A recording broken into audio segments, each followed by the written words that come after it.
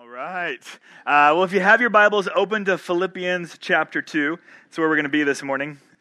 Philippians 2. And as you guys are turning there, let me just say, on this last home game weekend of the year as A&M dismantled Western Carolina, was I the only one that had no idea what a catamount was? It took me like a quarter. I finally had to phone a friend to figure out what in the world was going on. But the fury of a pack of catamounts cannot be underestimated, at least for a first half, right? But we are excited to have you guys here. We're going to be Philippians 2 this morning, and as you're kind of still turning there, I'll tell you guys, there are a few rules of life that are timeless that you can never underestimate, and one of those is this, that when there's a guy who likes a girl and he finds himself in a social situation, he will do whatever it takes to not appear absolutely clueless. One of those moments occurred for me the spring break of my senior year. We were on a road trip with all of our best friends, and I was dating Marcy at the time, and she was on this road trip with us, and along the way to the Grand Canyon, something happened, and all of a sudden, the car that I was driving that had Marcy and a few friends in it, all of a sudden, every single light on the dashboard just lit up, like a Christmas tree, all right? And all of a sudden, the power of the engine completely shut down, power steering shut down, and took all I had just to get it off the side of the road, and so we come to the side of the road with a car that is now halted and have absolutely no idea what has gone wrong. And so we are pulling off the side of the road, and as is normal, Marcy and others are in the car and say, hey, what is going on? And so I, to them and to the buddy that's shotgun, said, we'll find out, no worries at all. And so stop the car, we get out, and I do what most normal guys do, pop the hood, right? I don't know that really knows what that's going to happen or how that's going to help, but we pop the hood, and so we go now looking at the engine, all the innards of a car and an automobile, and you have to realize I'm not an auto guy. I have no idea anything about cars, and so we get now looking at the hood, or underneath the hood with the hood popped where the girls cannot see us from inside the car, looking out as we're on the outside of the car, and I say to my buddy, hey man, do you have any idea what's happened? He's like, no, I have no idea. He goes, how about you? I was like, no idea. But at least they cannot see us right now and know that we're completely confused, all right? So we just buy some time looking at the inner parts of an automobile that we have no idea what they do. I still don't know what a carburetor does, for Pete's sakes. I don't know anything about automobiles, all right? And so we're there realizing there's a serious problem, realizing we don't want the ladies to know that we have no clue. And so we buy a little time. We kind of reach in, act like we're doing a few things, okay? So they could see our hands kind of like grabbing things, right? And then finally we walk back into the car and say, hey, ask one of the ladies, hey, could we borrow your cell phone? We need to call the dealership, all right, to confirm an issue, which really meant we're going to call one of our parents and ask what's happened. And so we call one of our parents and realize the car that we were in had like a kill switch, and somehow the kill switch got triggered, all right? And so it killed all power, it killed the engine, it killed some power steering. And so we flipped the kill switch back on, the car comes back on, and we walk back in the car as if we owned the place, we knew exactly what we were doing. Girls had no clue, okay? So why do I tell you guys that story? What does that have to do at all with what we're going to look at this morning? It's this, that I think there are a lot of times as we think about the spiritual life, that there are a lot of times as to actually how it works, that if we're absolutely honest, we're not sure. There's a mystery that surrounds the spiritual life at times, and we talk a lot, and we spend a lot of time, even this fall so far, talking about how do we get into a relationship with Jesus Christ, and that often seems basic and clear. The last week you guys got to hear about the gospel of Jesus Christ, that Jesus has died, that he was buried, that he was resurrected, and that his death and his resurrection provides us confidence that if we believe in him, if we have faith in what he's done on our behalf, that we can enter into a relationship with Jesus Christ. And that's fantastic. That's the starting spot. That's where this whole thing begins, but how does it get moving thereafter? How does this thing actually, once we've started and gotten into a relationship with Christ, how does it actually take into motion and start moving? Well, that's what Philippians 2 is going to be all about this morning. And for you automobile people, or for you, if you're like me, you're clueless, I'll keep it real simple. But we're going to look at two things, so to speak, about the spiritual life this morning. One is the engine of the spiritual life, and the second is the dashboard. And that's all that I'll have automobile-wise for you the rest of the morning, all right? But the engine and the dashboard. How does the spiritual life actually get put into motion? And then what are the warning lights on the dashboard of our spiritual life, so to speak, that highlight for us if there's a problem? The engine and how it gets moving, and then the dashboard that shows us warning lights. And so if you're here this morning and you go, I'm at the end of a semester, and if I'm honest with myself, even as we're singing, I just don't really find my heart responding. There's just something that's not engaging. Or if you're honest and you've been dealing with some sin struggles that you go, I know what God's called me to do, but I just can't seem to figure out how to do that. And I keep losing week after week to the same issues and the same struggles. Well, this morning's for you. I think no matter where you find yourself this morning, as we end up in a semester, a lot of us feel fatigued, a lot of us feel frustrated. For some of us, if we're honest, there's been failures in our spiritual life. And in Philippians chapter 2, I think we'll speak to that in a way that maybe we haven't seen the rest of the semester so far. Philippians 2 is not going to be about how to get into a relationship with Christ, but it's going to be how does that relationship with Christ get put into motion. That's where we're going to go this morning, Philippians chapter 2. And so as you jump into Philippians 2, the first thing we're going to see really is the engine of this process known as sanctification. I'm going to throw out a word here, a few theological words for you to kind of help identify where we've been, where we're going. There's 3 stages to salvation. Salvation is one of these buzzwords that we love to use. I'm going to throw a few more buzzwords out just to kind of help direct for you where we're going. But justification is a word that hopefully we've looked at already a little bit last week. Is that process by which, or is that moment in time that someone trusts in Jesus Christ for the forgiveness of their sins and they're justified.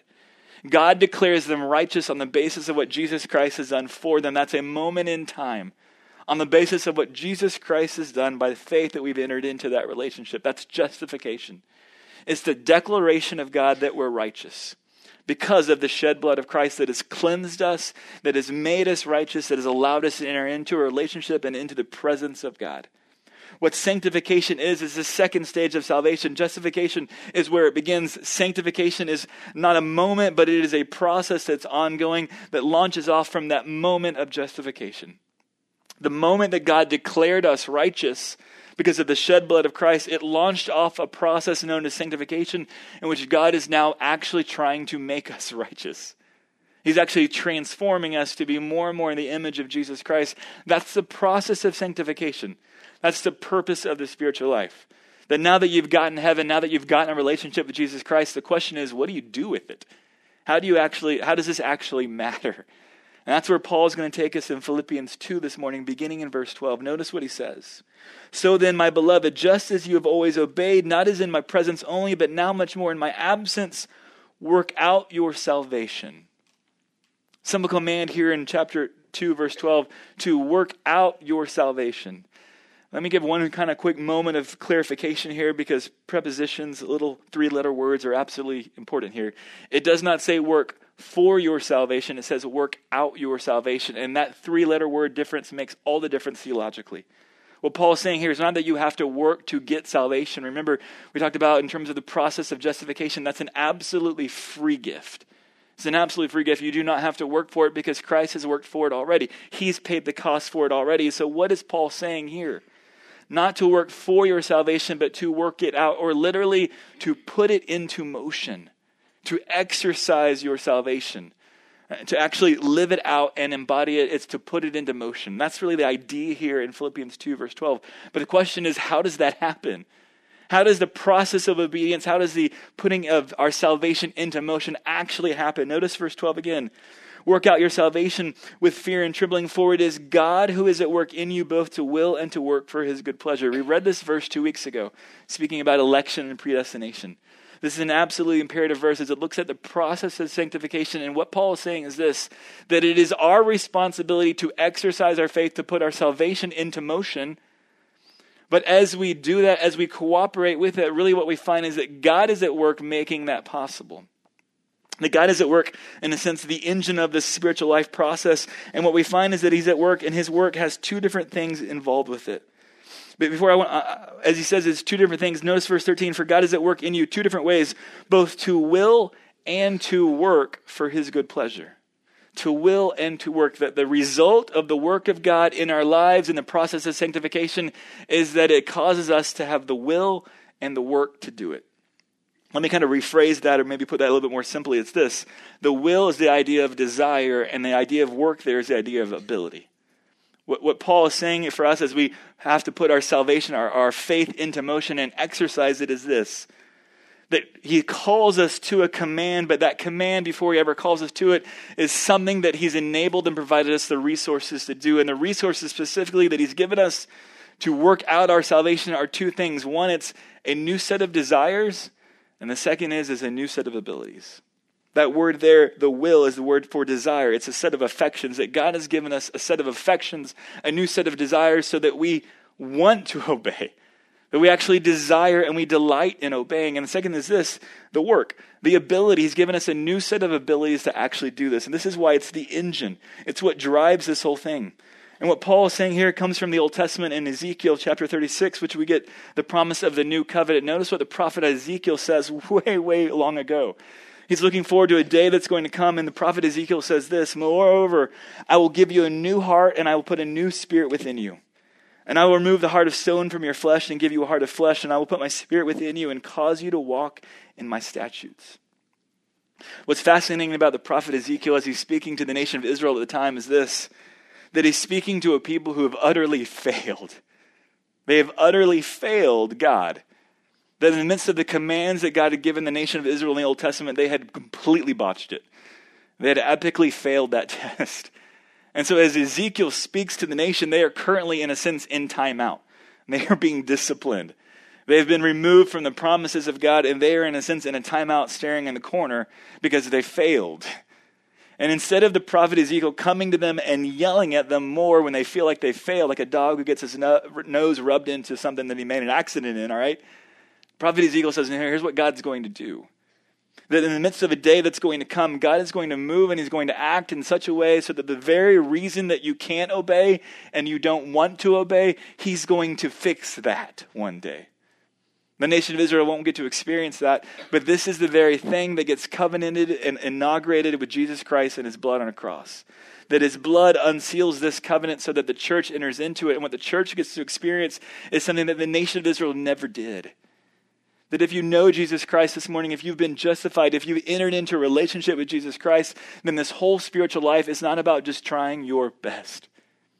It's not about rolling your sleeves up and just trying to defeat sin and just gritting your teeth and hating it, but doing what you can to do it because you know God's called you to it.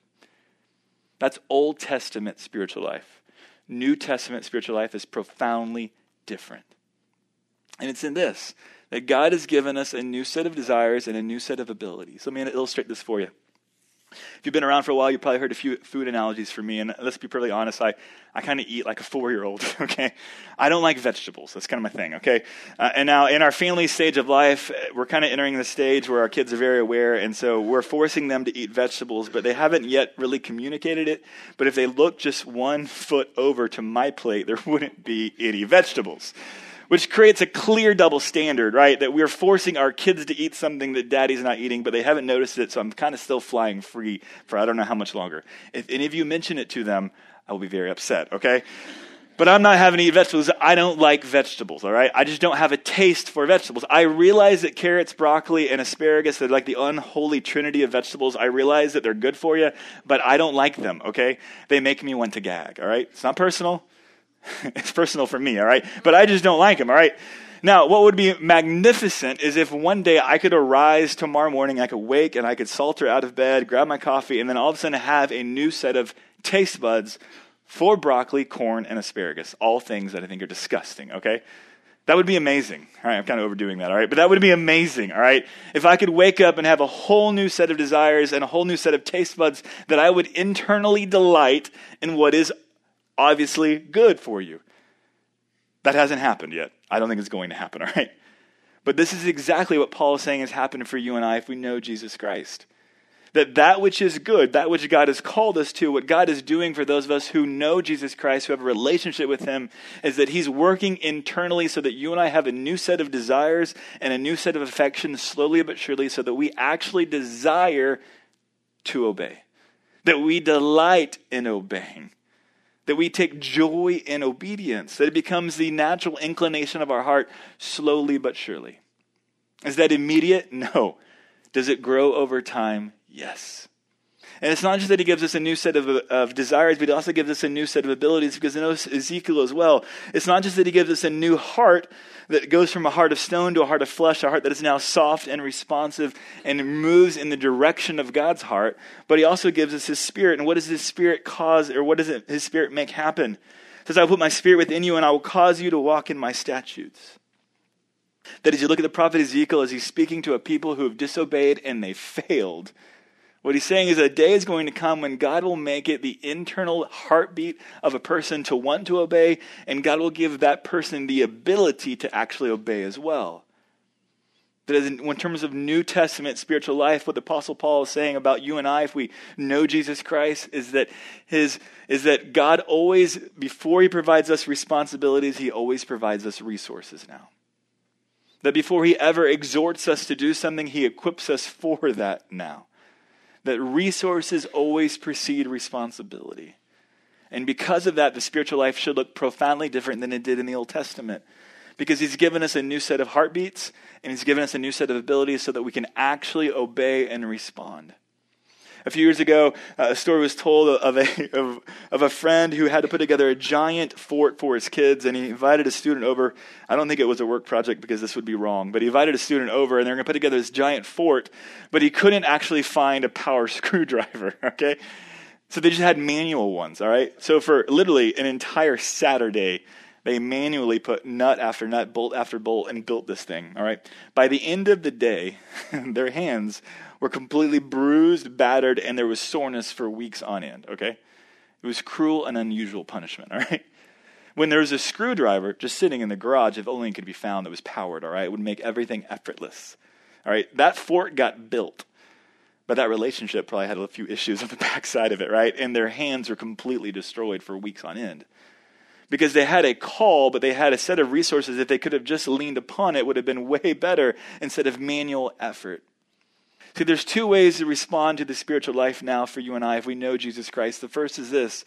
You can respond to the call of God in your own effort, or you can respond to the call and the commands of God by the Spirit's effort and the Spirit's ability. One is self-empowered, one is Spirit-empowered. One is independence upon ourselves and our own abilities, and one is independence upon the Spirit. How do you know which way you're going? How do you know if you're leaning on your own resources, or how do you know if you're leaning on the resources of the Spirit of God? Here's 3 telltale signs. 1, frustration. 2, fatigue. And 3, failure. As you land at this point in the fall semester, it's likely that you're starting to kind of move into basic habits that you're used to, and maybe having a tendency to rely on self as you try to walk with God. As you think about walking with God, as you think about even jumping in and responding to what God might be calling you to, if you find in your internal compass, if you will, a sense of frustration, a sense of just fatigue that you just want to break, maybe you're looking at your spiritual life and you see a lot of failure, the reality is you've probably begun to lean on your own resources and not the Spirit. Because when we rely upon the Spirit and we find in our own selves a desire to obey as well, all of a sudden that spiritual life looks different and is experienced different. But fatigue, failure, and frustration are usually telltale signs that we've leaned upon our own resources and we're manually just trying to build a spiritual fort, if you will. It's exhausting. It's overwhelming. It's frustrating. And it doesn't have to be that way. That's Old Testament spiritual life. That's not New Testament spiritual life. And the next thing that Paul is going to do is give us a couple different warning signs on the dashboard that help us highlight when we've moved from the engine and begun to rely upon ourselves. The dashboard, if you will. Here's some warning lights. And notice what he does after this incredibly deep theological 2 verses 12 and 13. Notice what he does in verse 14. He goes from this incredible idea of new covenant blessing and privileges of how God has rewired the entire spiritual life. And then notice what he says in verse 14. Do all things without grumbling or disputing. What? I don't know if you're kind of like me. I just read through going, I'm getting a ton out of verses 12 and 13, and now we're not supposed to grumble. That just feels like a real letdown, or like, that's all you got for me, Paul? Like, what's going on here? I think what Paul is doing is going to give us in verses 14 and really all the way into verse 18 a series of warning lights that are incredibly practical that help highlight for you whether you are depending upon the Spirit or whether you're depending upon yourself. And the first is what comes in verse 14 when he says, do all things without grumbling or disputing. Why does he go here? What has been the entire crux of chapter 2 of the book of Philippians? It's all been about unity. It's been about handling different conflicts. And what Paul is saying here to his people is this, that for you as you look at your spiritual life, one of the key concepts, one of the key things to look for is if you have a tendency to whine and complain and grumble, something is off. Something's off. And it's not just this verbal tendency to whine or complain and miss what God's provided, but also in chapter 2, that it's a chapter all about unity of the body, that tendency always leads to a disunity of the body of Christ and a disunity of relationships. And so what Paul is trying to highlight for this people is this, that as you think about the spiritual life, Grumbling, complaining, handling conflicts is an absolutely huge litmus test. It's an absolutely huge warning light as to where you are. You guys are 3 months into a semester, and it's probably likely, as you think about your roommates, you're pretty much done with their cycles of failure in your life, right? If they don't clean the dishes one more time, I'm going to destroy them, right? That's what you're thinking, right? There are times where you begin to just, instead of destroying them, because that's not Christian, I'll just passive-aggressively complain and whine about their issues, right? Maybe in front of them, maybe behind their back. And what Paul is going to say is, that is a clear telltale sign that you're not walking by the Spirit. You're not seeing life as he would call us to see it. You're not moving in relationships to build unity. Instead, you're causing disunity. Instead of unity, you're causing division. Instead of thinking about others, you're thinking about yourself. And so Paul says in verse 14, after this incredible theological treatise, he says in verse 14, stop grumbling. He puts the cookies on the bottom shelf and he goes, if you want to know how you know whether you're walking by your own spirit or by the Spirit of God, here's one sign. Are you grumbling and are you whining? For you guys, I would say it's a great thing to pull back and process on this week. In the midst of the cycles that you've had as roommates, in the midst of relationships with family, in the midst of professors and authorities, how do you speak about them? Whether it's to them or whether it's behind their back.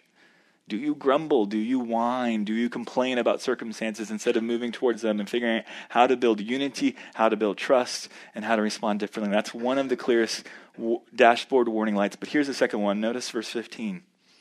So that you will prove yourselves to be blameless and innocent children of God above reproach in the midst of a crooked and perverse generation among whom you appear as lights in the world.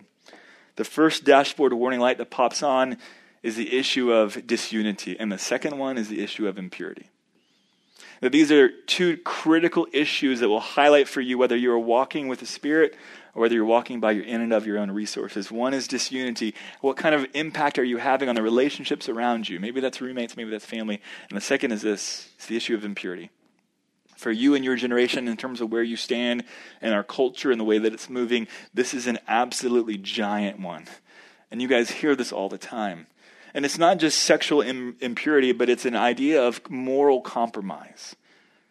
That in terms of what God's called you to, in terms of the resources that he's extended to you, often we are making choices in the relationships that we're part of, things that we're looking at online, ways that we're handling our money, ways that we're speaking of authorities, that we are compromising ourselves.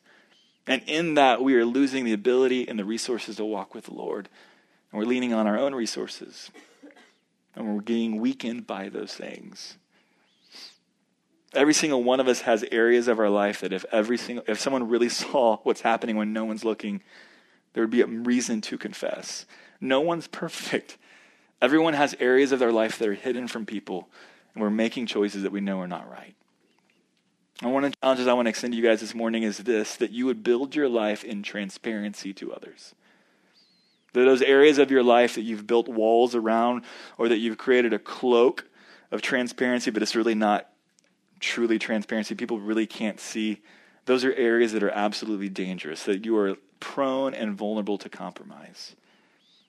Are there people in your life that can actually ask you the hard questions?